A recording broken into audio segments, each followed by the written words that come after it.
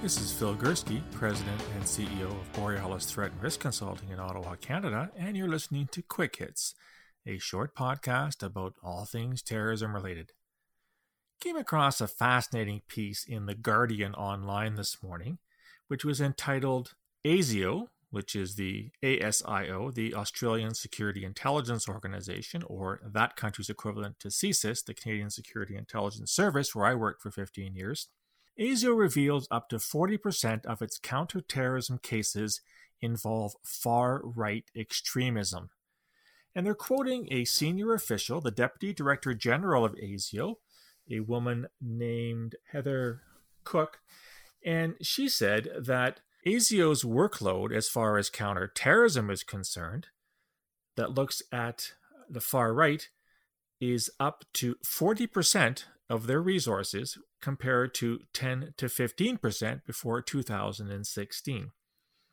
And goes on to talk about how COVID-19 has created both a greater opportunity for far-right extremists to recruit online, as well as a powerful anti-government message for those who resent lockdown to combat the pandemic. Talk about the Christchurch massacre, and that the far-right threat in Australia is, quote, enduring and real and growing. What do we make about all this? Well, I find this a fascinating admission by a senior official of a major Western intelligence service. And it speaks to a lot of talk these days about what we want our security intelligence and law enforcement agencies to do in a world where the far right, as nebulously defined as that is, and I've talked a lot about the problems with the definition of far-right extremism, seems to be, for some, growing in nature. Others say it has usurped Islamist extremism. I don't want to repeat all the arguments that I made, countering slightly that notion. But I do want to point a couple things out here. I'm guessing that far-right extremism for the Australians is very real. I have seen some open source reporting on planned attacks and some very violent incidents in that country. I'm also going to guess that Islamist extremism is still a priority for ASIO. They have their own domestic homegrown problem. They've had several plots in Australia over the past couple of years, including recently. They live in a tough neighborhood. Indonesia is rife with Islamist extremism. At the same time, they also have counterintelligence priorities. I'm sure Russia is no more a friend to Australia than it is to Canada. I wouldn't be surprised if there's meddling going on there. Australia is having one hell of a time with China right now in their bilateral relations. A lot of acrimony between the two countries. And so there are always competing priorities when it comes to security intelligence. The important point here is that if ASIO has said publicly that it has raised its counterterrorism resources devoted to the far right from 15% to 40%, I am hoping that is derived and dictated by operational matters, i.e. that the intelligence that they're seeing, that they're gathering on the ground, warrants a shift in resources from what was earlier on largely Islamist extremism, so probably 85 to 90%, to a 60-40 split right now. What I'm hoping is not happening is what we're seeing happening in the United States, where politicians are telling the intelligence services what not to do. And there's a classic case of this, just as a report from The Hill, the online news source from Washington, entitled CIA Letting Less Intelligence on Russia Reach President Trump. Why? Well, because he doesn't want to hear it. He doesn't want to hear how Russia is meddling in the U.S. elections in favor of him versus Joe Biden. And in fact, that the director of the CIA, Gina Haspel, has actually limited the intelligence and this is a quote, out of an abundance of caution, writing that she often disagrees with the Russia-related intelligence and sometimes sees the analysts as misleading her. I've already talked about political interference in intelligence, and I'm not going to repeat the arguments I made before. Look, intelligence agencies collect what they want in two primary ways.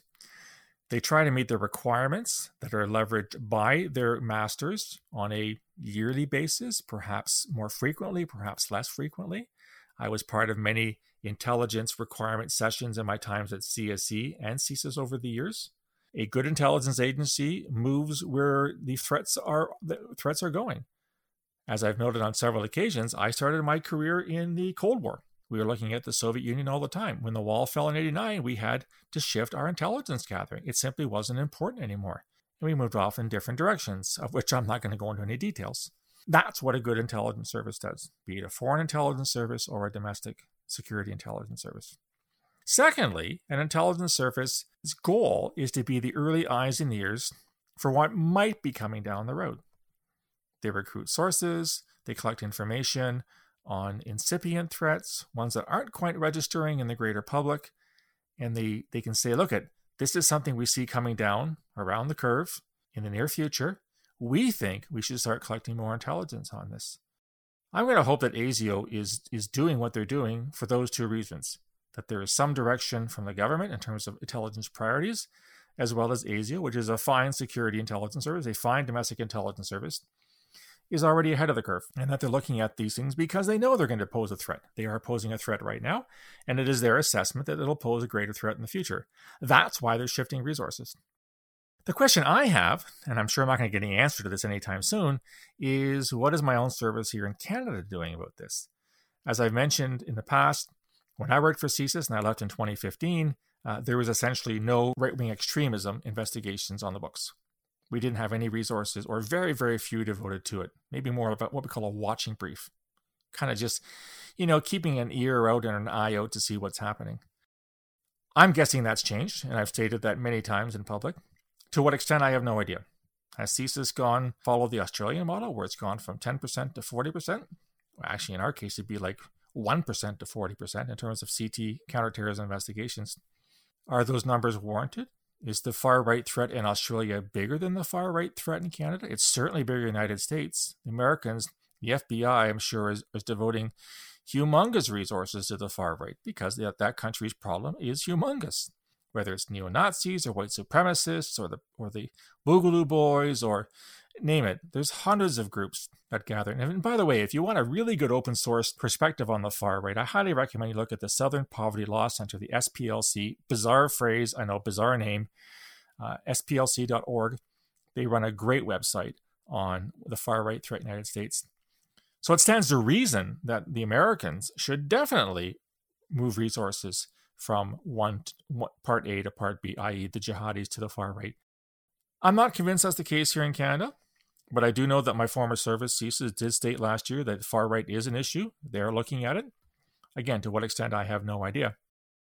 The bottom line is that when you work for security intelligence, you've got limited resources to look at wide-ranging and disparate problems. You never have enough men and women to do it all. And as I said before, and I'll say it again, you're only as good as your last failure. So if they shift resources from A to B and A blows up, everyone's going to want to know why. Why weren't you watching it? Why weren't you investigating them? Why weren't you following them? Why'd you take your eyes and ears off them? Why? Nobody cares when nothing happens. Everyone cares when something happens. That's the reality of security intelligence. This is not me carping, complaining, and whining. That's the nature of the beast. Moving forward then, I'll watch this very closely in terms of not just what the Australians are doing, but what the Brits are doing, what the French are doing, what the Germans are doing, what the Americans are doing, and likewise, what we're doing here in Canada when it comes to our counterterrorism investigations to see if they are evolving as the threat evolves. CSIS is a good organization, and I have every confidence that they're following the threats as they see them. Not in response to public demand. If you listen to the public, it'd be all far right all the time, and that would be a very, very bad decision. But I'm sure they're getting it. I'm sure that they're on top of it. I have confidence in them. I think Canadians should as well. Anyhow, that's my views on how CT counterterrorism resources are allocated. What do you think? Should we take them all out of the jihadi box, put them in the far right box? What about the far left? What about Antifa? Should we be looking at that? Love to hear what you think.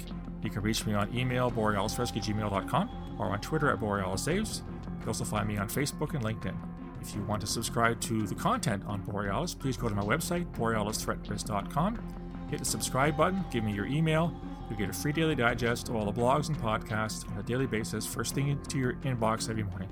Drop me a line. I'll talk to you again very soon. Until then, stay safe.